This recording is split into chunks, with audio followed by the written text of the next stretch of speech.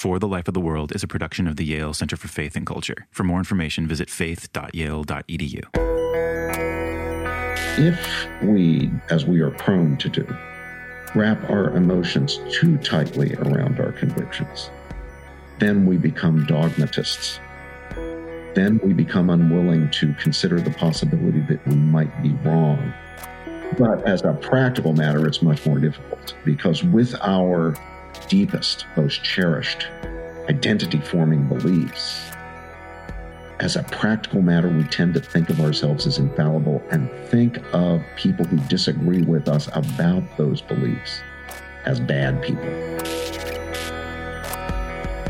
This is For the Life of the World, a podcast about seeking and living a life worthy of our humanity. I'm Evan Rosa with the Yale Center for Faith and Culture. How do we heal from 2020? Yes, how do we heal from this pandemic, but how do we heal from the political rifts deeper than we can remember? How do we heal from physical distance that has isolated and alienated us from embodied presence and genuine connection with others? How do millions of public school children heal from remote learning and the psychological impact of disconnection from their friends, from their community? How do we heal in a moment like this? We've been trying to tackle this question in a variety of ways on this podcast, and we'll continue in upcoming episodes.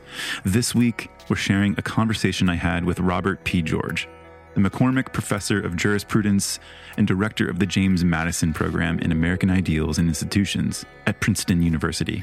We spoke just a few weeks before the election, really as the frenzy and vitriol and worry started to peak.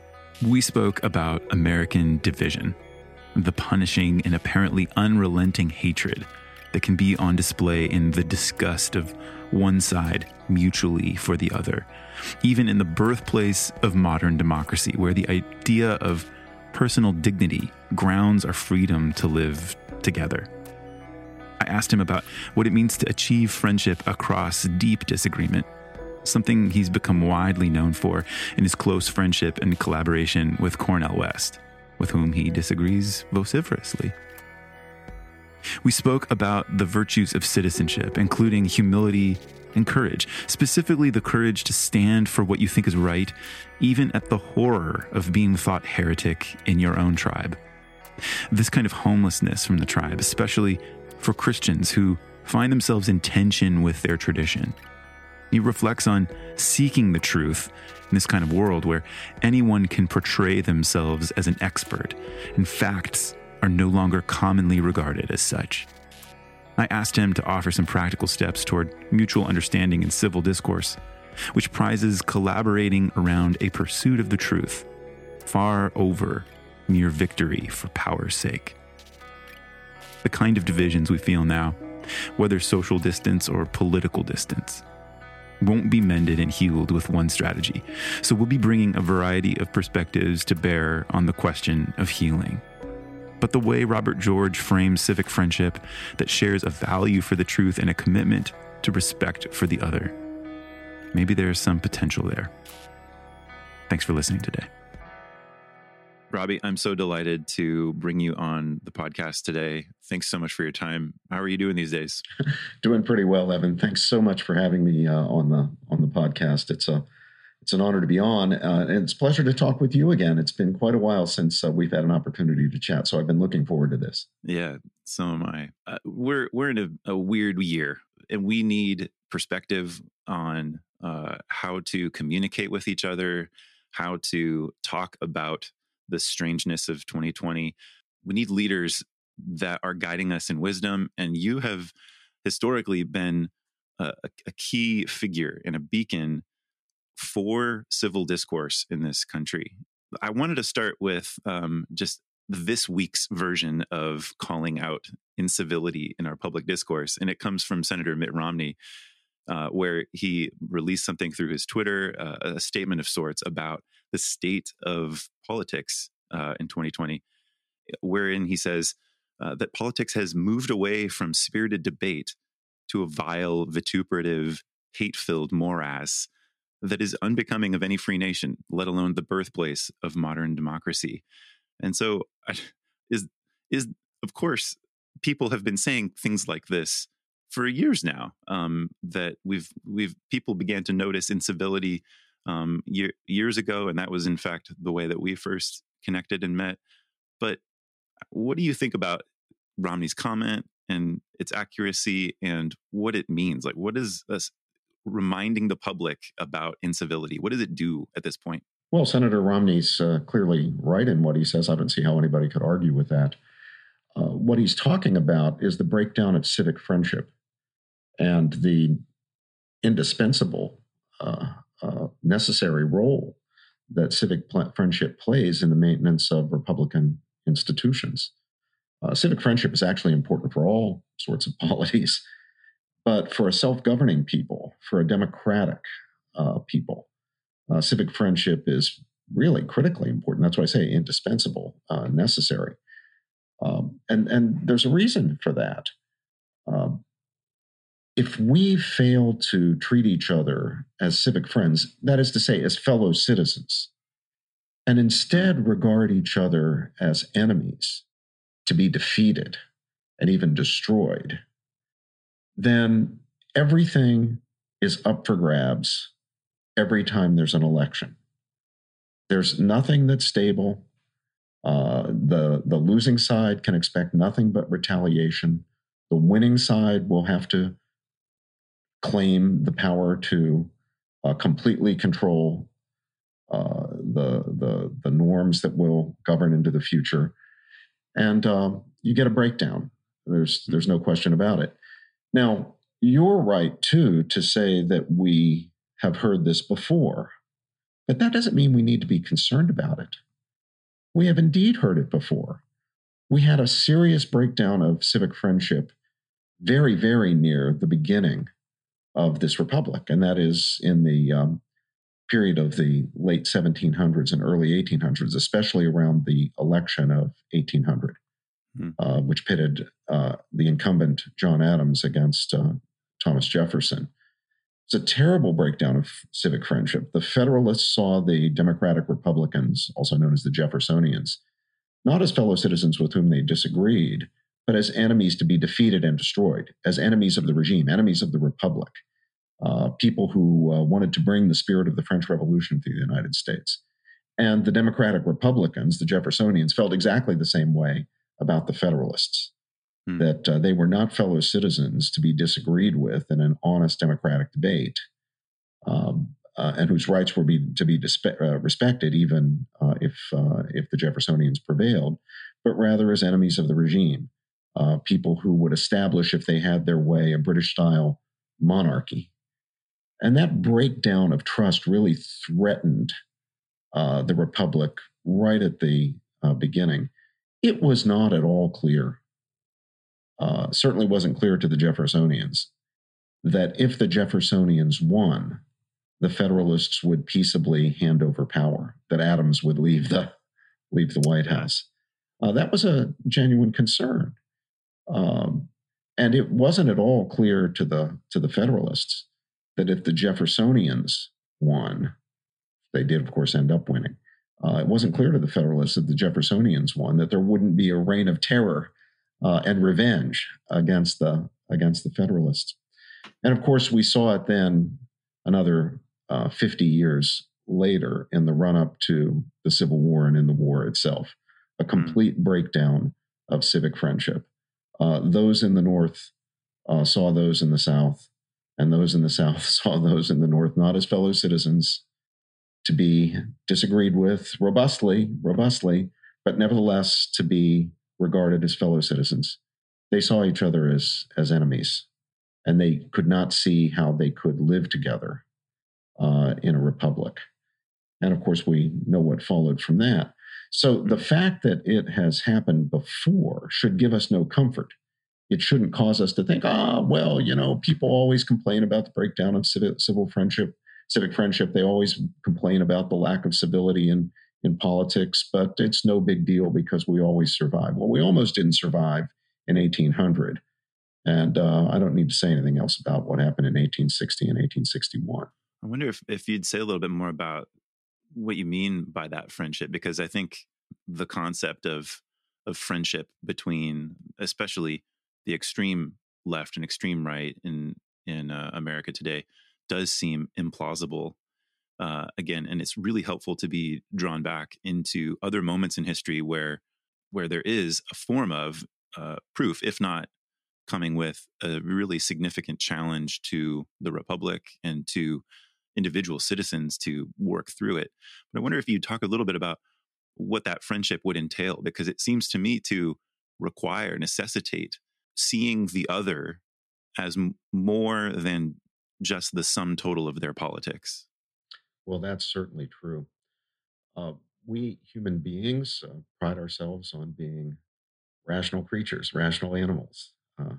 Our rationality, we say rightly, is the distinctive thing about us, at least among the terrestrial creatures. But of course, we all know that we're not just rational. There are other aspects of ourselves. Mm-hmm. We also have emotions. We have feelings. We have passions, to use the old-fashioned term. And that creates complications for us because as emotional and affective creatures, as creatures with passions, we tend to wrap our emotions more or less tightly around our convictions, including our political convictions. We tend to construct our identities around our beliefs. Now, that's not bad in itself, or just in itself, Evan.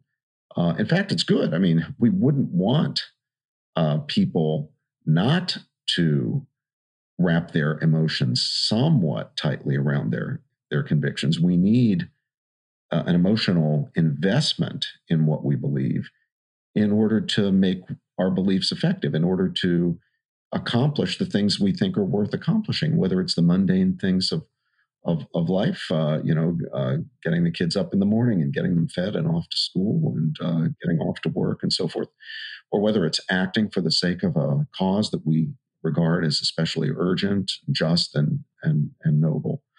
So there's nothing wrong in principle with the fact that we wrap our emotions around our convictions.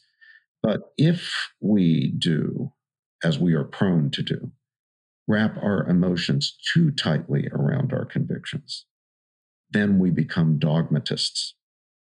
Then we become unwilling to consider the possibility that we might be wrong and that a critic might be right, or at least that we might have something to learn from a critic, even if the critic's not 100% right. We assume a posture of infallibility. Now, of course, if you ask anybody, are you infallible? They're going to say, no, I recognize my own fallibility. Mm. That's one thing, to be able to answer the question correctly, check the right box on an SAT exam. Are you fallible or infallible? But as a practical matter, it's much more difficult because with our deepest, most cherished identity-forming beliefs, as a practical matter, we tend to think of ourselves as infallible and think of people who disagree with us about those beliefs as bad people. They don't share our deepest beliefs. They're bad people. If they don't share our beliefs on things that we really care about, they're bad people. And because they're bad people, they can't be our friends. Rather, they're our enemies. And since they have beliefs that they are prepared to act on that would establish what we think is wrong or unjust or bad, they are enemies to be not only defeated, but ideally to be destroyed, to be driven out. I've always said, and this is something Cornel West emphasizes as well. It's a real point of agreement between the two of us, which I think is important. Yeah. That the virtue, one of the key virtues that's needed, which is really missing, and it's hard for all of us, is the virtue of genuine humility. Yeah. This is hard. I mean, but it takes humility to recognize that I might be wrong, not merely about the less important, superficial, more trivial things of life, but I might be wrong even about the most important things. And it's only with that virtue of humility that you, I, or anyone can open ourselves up to genuinely listening to a critic and considering whether the critic might in fact have something to teach us, indeed might in fact be right and we might be wrong. Civic friendship, civility is not just politesse, Evan. I think it's really important to see this. And people don't, they think of civility as being polite. No, no, it's good to be polite. I'm not arguing against it. But that's not civility.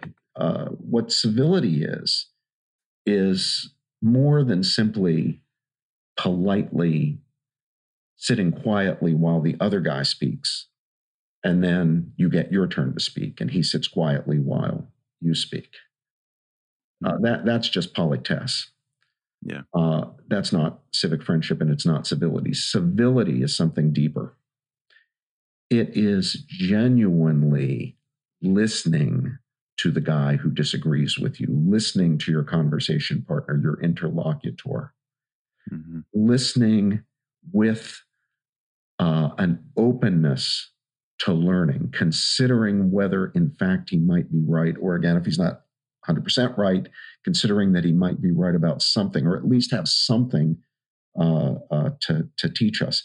Civility means genuinely engaging the other person, honoring the other person as a rational creature like oneself who's thought about things and has something to say, something from which I might learn. And that means having an open mind. You can't have an open mind unless you have intellectual humility. And you generally need to be open-minded. Now, some people think, oh, gosh, I can't be open-minded because if I'm open-minded, I'll have no convictions. And if I have no convictions, I won't act, and I won't act for the sake of justice.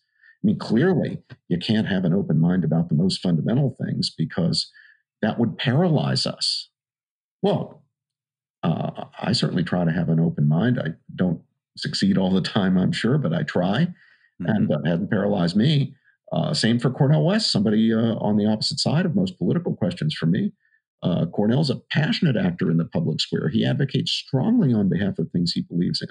And yet I can tell you, as his frequent interlocutor, he's got an open mind, a willingness to listen, a willingness to engage, a willingness to challenge, to be challenged, not simply to challenge others, but to be challenged even on his most fundamental convictions. And when you have that attitude, then you can have genuine civic friendship. You can recognize the humanity, the dignity, the rationality of people who disagree with you, even if they disagree with you on profound issues of morality, justice, human rights, and the common good. But it's hard to achieve. It's hard to achieve in any society. And we're failing very badly at it in our society today. People on the left think that people on the right are monsters. People on the right think that people on the left are monsters. Why should I be a fellow citizen with a monster? That's not a person to be engaged or learn from. That's a person to be defeated and, if possible, destroyed because he's a threat to everything that's true and good and righteous and holy. When I hear you talk about, seeking a virtue of humility as well in the context of friendship, I'm reminded of some of Miroslav Volf's work on porous boundaries of the self. That there's a certain minimum threshold of understanding oneself as having enough of an identity, such as to be able to relate to others, to have something genuine to offer a relationship, and yet to be flexible enough with one's convictions, perhaps, and how that identity is then constructed and presented to a relationship or to the world, such that you might be able to allow others in to shape you. The reasons that they have, the convictions that they have, can have a way of entering into you in a way, and that's the gift of rationality, perhaps for rational animals like us. Well, that certainly makes a lot of sense to me. It's getting at the same idea that I was gesturing toward with this idea of our being creatures who tend to wrap our emotions more or less tightly around our convictions. You need to have an emotional investment in your convictions in order to get anything done. We wouldn't want to embrace a view that said we should get rid of our emotions. On the other hand, if we wrap those emotions too tightly around our convictions, we're not going to be open to learning anything from anybody. We're not going to be open to changing, to reforming, to converting, no matter how powerful the actual reasons are, if we'd open up to them for changing a view or changing a position. I wonder if you could speak a little, just at a kind of practical level, about what you undergo as you prepare for any kind of debate. I mean, you've been in both more fraught conversations as well as conversations where there is a spirit of openness and humility. I've been witness to that with you and Cornel. Can you speak a little bit to the sort of mental space that you believe is required to seek that, or the kind of habits that you try to cultivate in order to achieve that level of deep civility that honors and respects the dignity of the other despite disagreement?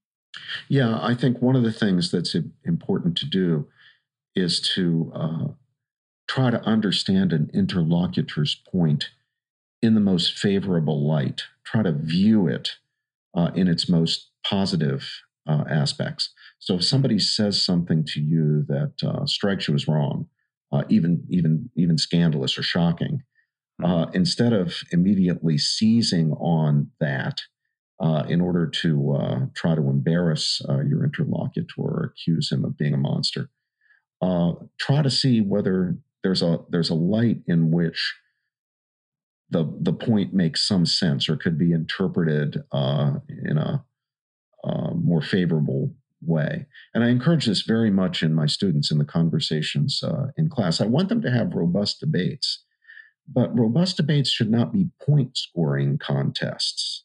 And that's the temptation when people are talking, when people are debating. They look for ways to score points. They look for gotcha moments against the other guy. When you're doing that, you're arguing for victory, not for truth. And I don't see the point in arguing for victory. The point of arguing is for truth. I mean, this is a really important teaching that we have from Plato, and it would be really advantageous if we could all take that on board. Notoriously, Plato was no friend of democracy.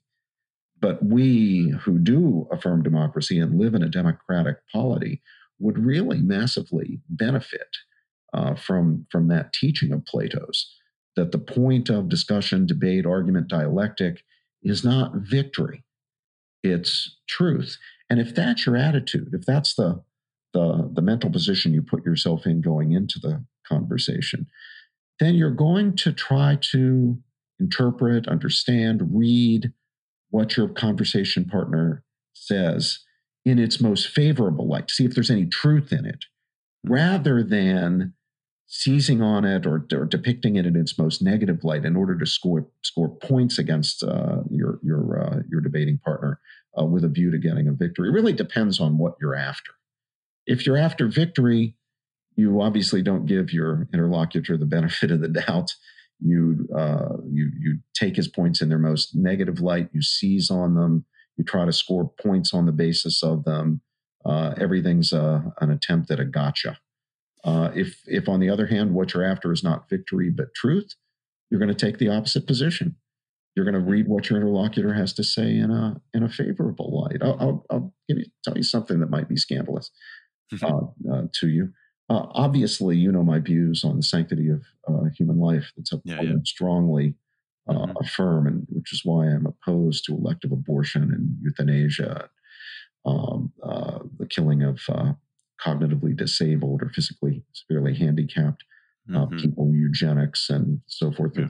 The direct killing of innocent non-combatants in war. One of my colleagues, famously, Peter Singer, disagrees with the sanctity of human life view very dramatically. Yep. He believes not only in the moral legitimacy of abortion, but also of euthanasia and indeed even of infanticide. Now, should I treat Peter Singer as my enemy? Well, in a political contest, I hope his side loses and my side wins, because I'd like to see human life in all stages and conditions honored and protected. And yet, in my conversations with him, even when we're in public settings, as we were last year in a conversation about euthanasia and brain death, I see my task as trying to learn from him, not to embarrass him or defeat him. It's rather to try to learn from him. And I have learned from him. He having to engage his arguments, which are serious arguments, has caused me to understand more deeply than I otherwise would these really important critical issues. It has not caused me to change my mind, although who knows, maybe it will someday. It has not caused me to change my mind, but I much more deeply understand the issues. And I think my own reasons and the reasons I can present in favor of my position are more powerful, more compelling than they would otherwise be, because I've had to face the challenges, very serious challenges that Peter presents. And I like to think, I certainly hope that he would say the same thing from his perspective about his engagement with me. The way you pursue knowledge is by challenging and being challenged. Sometimes it's an interlocutor challenging you, and by having to deal with those challenges, you deepen your understanding. Sometimes you change your views. Sometimes it's not an interlocutor, but if you are doing your job correctly as a rational person, it gets to the point where you will often be your own best critic. You're the person challenging yourself. You're the person interrogating your own views. But again, that takes humility. It takes open-mindedness, which cannot exist but for intellectual humility. And it takes courage. Let me speak to that, Evan, because I think that's an important part of our predicament right now. Sure. Yeah, I was hoping to ask you about courage. Not only do we construct our identities around our beliefs, our convictions, we also become members and maintain our membership in communities, in formal and informal communities, based on our beliefs and convictions. That's what gives us tribalism, political tribalism, or ideological tribalism. Right. The Yale law professor Amy Chu has written quite brilliantly about this. Mm-hmm. And here's where courage comes in, because if you are an honest, independent thinker, it's very likely that your reflections will take you places with respect to some issues that make you out of step with people in communities you belong to, even small circles of friends, very informal communities, not just this or that political party or lobbying organization or association or what have you. Even your circles of friends, you can become a heretic very fast by breaking ranks, even on a single issue. Yeah. The issue is even moderately important. And gosh, we human beings, we're social animals. We like belonging. That matters to us. We're invested, again, emotionally in the communities to which we belong. We don't want to be excommunicated. We don't want to be suspect in our communities. We don't want to be regarded with suspicion or be even as a heretic. So there's a lot of pressure to stay with the team, stay with the orthodoxy, don't challenge, stay aboard. But if you're an independent thinker, if you're a truth seeker, you will be an independent thinker. There's no truth seeking without independent thinking. If you're a truth seeker and an independent thinker, it's inevitable that sometimes you're going to be out of step with the majority opinion or the dominant opinion in these communities that are important to you. Cornell and I found this ourselves in 2016 from our very different perspectives. Once Hillary Clinton became the nominee of the Democratic Party and Donald Trump became the nominee of the Republican Party, Cornell found that he could not, consistent with his own conscientious beliefs, support Hillary Clinton. Now, that scandalized many of his friends, those with whom he was in informal sorts of communities, just ordinary friends, and of course those who belonged to more formal groups that he belonged to, because they argued, well, gosh, whether we think of Hillary Clinton as a great person or she was our first choice or not, the alternative is Donald Trump, and Donald Trump is the devil incarnate, and therefore, we've got to get behind Hillary Clinton. And when Cornell refused to do it, he was treated as suspect. He was treated as a heretic. He's still not been forgiven for refusing to go along. And at the very same time, I was finding myself in exactly the same position. I could not, in good conscience, support Donald Trump. Mm-hmm. But in the circles in which I travel in the conservative community, many of my regular friends, of course, who are conservatives, and then organizations that I belong to, decided, whether Donald Trump's the ideal guy or not, and most people agreed he was not, he's our guy. And the alternative is Hillary Clinton and the radical left-wing Democrats. So we have to circle the wagon and get on the Trump train. Well, I couldn't do it. I'm not condemning those who did any more than Cornell's condemning those who went for Hillary Clinton. But I couldn't, and he couldn't. And so we found ourselves heretics, in some cases excommunicated from the communities to which we belong. Well, that's hard. It's hard because you're emotionally invested in those relationships. We need that kind of companionship. And when the companionship is shared convictions, built around shared convictions, which is, again, not bad in itself, but when that happens, once you no longer share some key conviction or some at least moderately important conviction, you're going to be an outsider. And who wants that? So I really encourage my young people, my students, my own children, to try to develop the virtues of intellectual humility, open-mindedness, and courage. Because sometimes courage is going to be needed when you face the prospect of losing friends, being excommunicated from important communities or communities that are important for you, because you're standing by your conscientious beliefs. You're standing with what you think is right. What you speak to here, the threat of being ostracized by your tribe, being deemed heretic, being excommunicated, being a scapegoat, it sort of brings home a phrase that we've been kind of throwing around metaphorically, a homelessness, a political homelessness that seems to be running rampant for many people, especially, and here I want to sort of shift a bit to religion and politics. This feeling is shared by a lot of Christian Americans. The feeling that they are constantly in tension with their political or perhaps their religious tradition when you try to seek a life that is both public and faithful.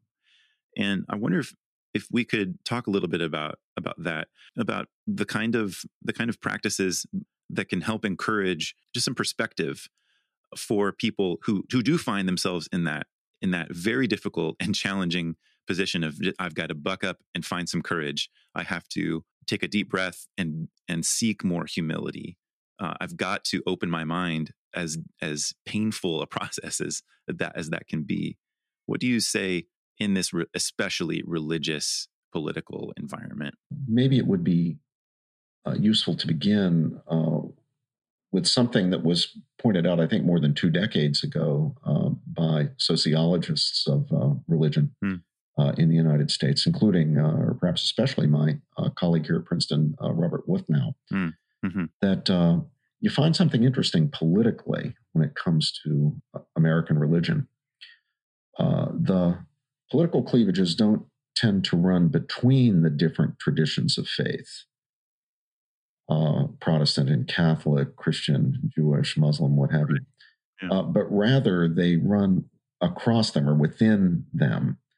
So more or less roughly speaking, conservative Catholics have far less in common with liberal or progressive Catholics than they have with conservative or traditional evangelical Protestants and Orthodox Jews. Yeah. And liberal or progressive Catholics have little in common with their co-religionists on the more conservative side, but a lot more in common with liberal Protestants or folks on the liberal and in the Jewish tradition. And the animosity between the liberal Catholics and the conservative Catholics is much greater than between even conservative Catholics and liberal Protestants, or conservative Catholics and liberal Jews, and so forth and so on. Yeah. That's a really remarkable phenomenon if you think about human history. That's really a different thing. That's a new thing, a novum. but I think it's continued. I mean, Wuthnow and the other sociologists noticed it, as I say, more than 2 decades ago, but it has continued. And what you see now, especially in the current situation, a situation Donald Trump did not create, and that certainly was well underway before Donald Trump even came down the escalator, but which Trump sort of crystallizes. What you see in the current situation is pro-Trump and anti-Trump evangelicals and pro-Trump and anti-Trump Catholics and pro-Trump and anti-Trump Jews at each other's throats. I mean, if you go onto social media, the hostility that one finds between the left and the right, as it were. I mean, these are rough categories and really hard categories to use in the age of Trump, because suddenly nobody seems to fit into the categories as they were traditionally understood. But if you just roughly speaking use those categories, the hostility between, say, the left-wing evangelicals and the right-wing evangelicals, or the left-wing and right-wing Jews or Catholics, is just remarkable. The vitriol, the language that they use in characterizing each other, it's ferocious. Well, that can't be a good thing. Each views the other side as having betrayed their community. I think that's right. So the tribalism element ends up there as part of the picture as well. I think that's right, Evan. One aspect of this is the concept of group and tribe and crowd as well. And I wonder if I can get you reflecting a little bit about the nature of this. I wonder if part of what draws people who otherwise worship in the same way on Sunday and yet find themselves at odds with one another in the polling booth or on social media or in any kind of political conversation. I wonder if it's the feeling of safety in numbers or safety in a crowd, the safety that anonymity, that whatever the group is, there's a group that's offering a kind of way of being that is protecting you and solving your fears and offering you a plausible way to be. And yet, we are in the age of the crowd, as the late 19th century Gustave Le Bon spoke about. And you brought up a little bit of American history.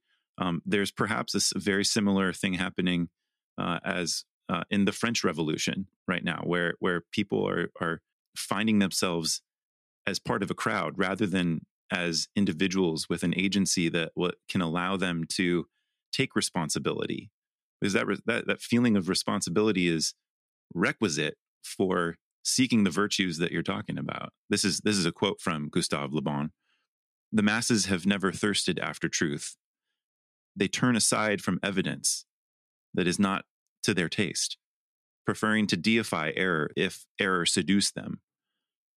Whoever can supply them with illusions is easily their master. Whoever attempts to destroy their illusions is always their victim.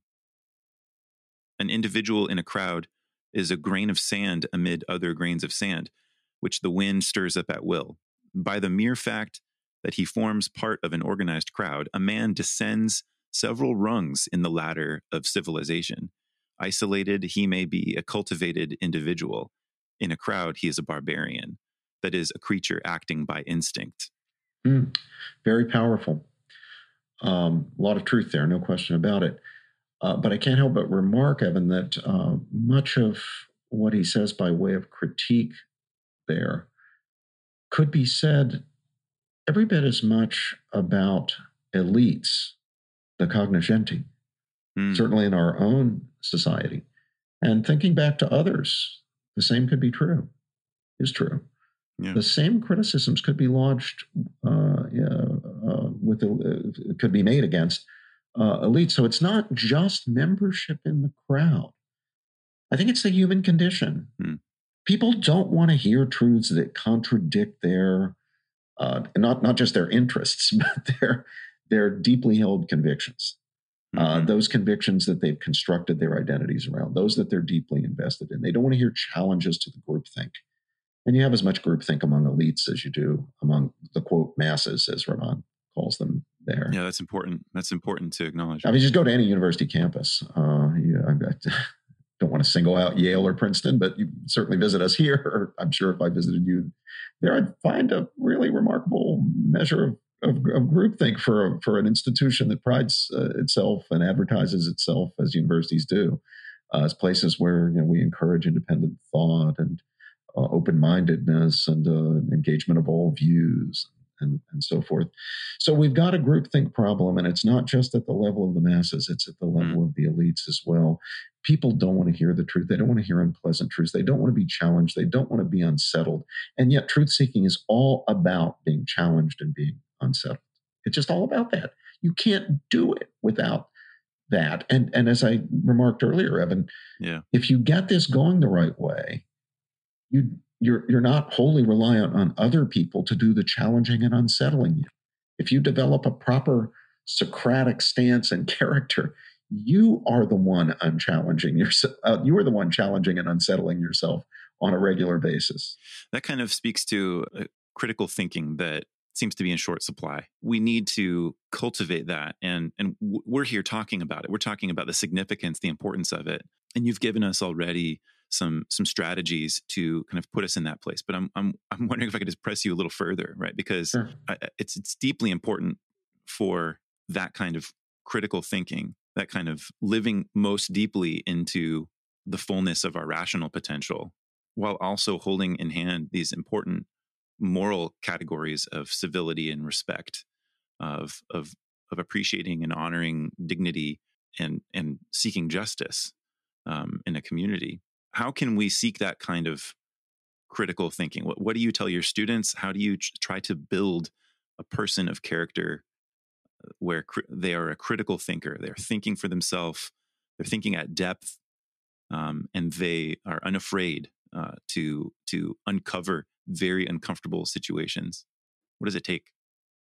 I advise my students, whether they are conservatives or liberals or something else or something in between, discover, learn, ask around, find out what the best writings are against positions you hold.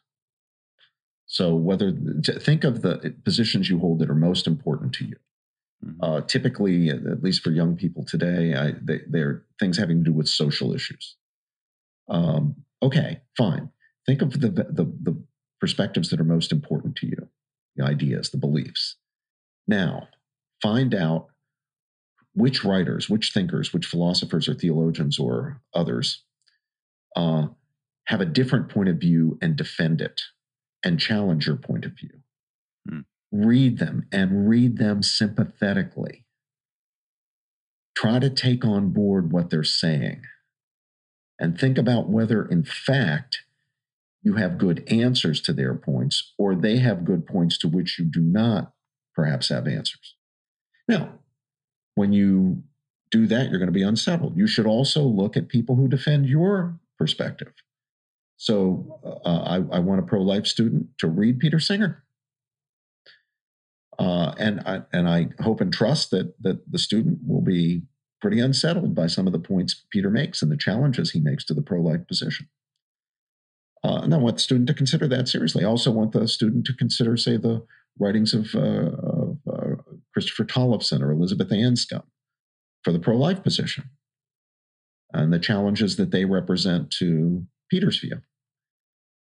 And then I want them in that Socratic spirit to rethink where they are and decide whether they are where they should be or whether they should alter in some respect or another their view. Maybe a complete turnaround that could happen. Maybe a revision around the edges. That could happen too. But unless you're reading material that challenges your fundamental beliefs, you're not getting anywhere in the truth-seeking process. You're wasting your 4 years at Princeton or Yale or Ohio State or Kansas Wesleyan or wherever it is. Yeah. Another thing I advise them to do, ask yourself, do you have any good friends who really see things differently? Yeah. And if you don't, You go out there and make a friend who sees things differently. You just find a smart person. They got them in this university. They're here. I don't care whether you're socialist, libertarian, left, right, pro-life, pro-choice, whatever you are. There are smart people here, your fellow students who disagree with you. If you're in a friendship circle where everyone agrees with you, go find a friend who disagrees. Do it through social media or whatever mechanisms you have to do it. But find a smart friend who disagrees and develop a friendship. And the way you do that, by the way, is not by talking politics right away. And the way you do that is certainly not by lecturing the person about why he's wrong.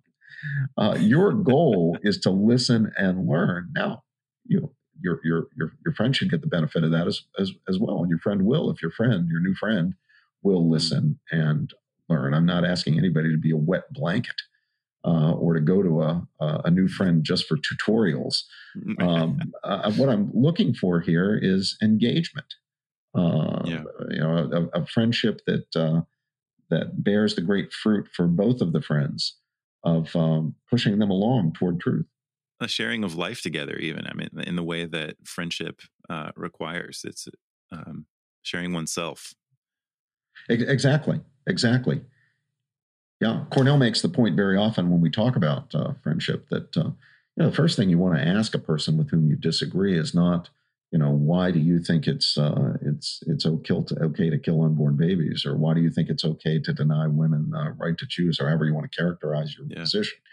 Right. Your first question is where do you come from? Yeah. What was it like where you grew up? Yeah. Tell me about your folks and your grandparents. Mm-hmm. Get to know a person, enter into a person's life. This is a real flesh and blood human being, just like yourself. This is not just a kind of box of political and moral and religious convictions. This really is kind of coming back to the task of humanizing the other, is that as a kind of antidote to this, that we need to take regard for the deep dignity of the human person and allow that to sort of unwind those really deep and often all too aggressive emotions that are wrapped around our convictions, like you say, and just continue to humanize the other and allow them to be fully human in our own eyes. Yeah. Of course, everybody wants to know where the limits are. So would you be friends with Hitler? That's the, and the answer is no. Befriending Hitler is a fool's errand. Gandhi tried it. If you recall that little story from history, did he? I don't remember that. He still draws opprobrium for a famous letter he wrote that I think began with some salutation like Brother Hitler. Oh my goodness! Obviously, Gandhi didn't agree with Hitler, but he was trying to reach out to him as a fellow human being. Yeah. But it's a fool's errand to try to befriend Hitler. And yet we need to recognize, Evan, this is so critical, that we don't need to agree with someone to respect and honor and esteem them and to be friends with them. We don't have to agree with how they live their lives. And we mustn't insist that they agree with how we live our lives in order for us to recognize them as decent people and to recognize them as our friends. We can have powerful differences. We can think the other guy's wrong, advocating things that truly are unjust, while still being friends and still learning from each other. Here's one way of characterizing it. I think that all of us should be willing, honestly, truthfully, and in a true spirit of friendship, to engage anyone who is willing to do business in the proper currency of truth-seeking intellectual discourse. And that's a currency consisting of reasons, arguments, and evidence. If a person is willing to do that, then I will listen to that person, even if that person, like my friend Peter Singer, advocates infanticide. And I think folks who are on the other side of the sanctity of human life issue should take the same stance toward those who are on the other side from them, the opposite side from them. If they're willing to do business in that currency, if they're willing to give reasons, make arguments, present evidence, then we've got something to learn from them. People who are like that have a great deal to learn from each other, and they can honor each other, and they can esteem each other, and they can break bread together, and they can learn with each other. and they can trust each other despite very, very profound differences. The ability of friendship to survive profound differences is there if we'll let it happen.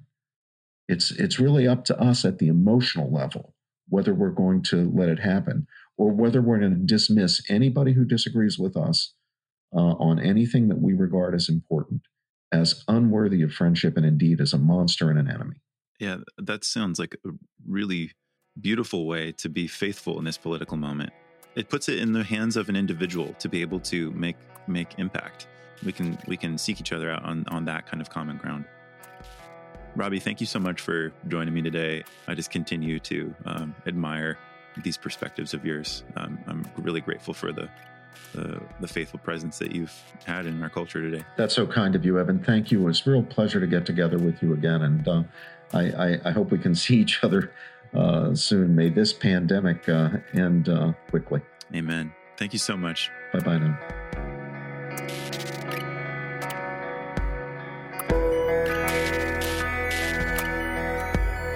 For the Life of the World is a production of the Yale Center for Faith and Culture at Yale Divinity School. This episode featured legal scholar Robert P. George. I'm Evan Rosa, and I edited and produced the show. For more information, visit us online at faith.yale.edu. New episodes drop every Saturday, and you can subscribe through any podcast app. We hope you're enjoying the show, and we hope that you'd consider supporting us. 3 ways that you can do that are as follows. You can share the show with a friend by text or email, and then I hope you talk about it. You could post it on your social feed, or you could open up Apple Podcasts right now, just after listening, to review and rate the show. Now, we're asking you to share and support us because maintaining human connection is really important these days. We were not meant to live at distance from one another. So we hope this show is just a small, consistent way you can keep connecting, keep growing, keep seeking a life that is worthy of our shared humanity. We'll be back with more this coming week. Thanks, friends.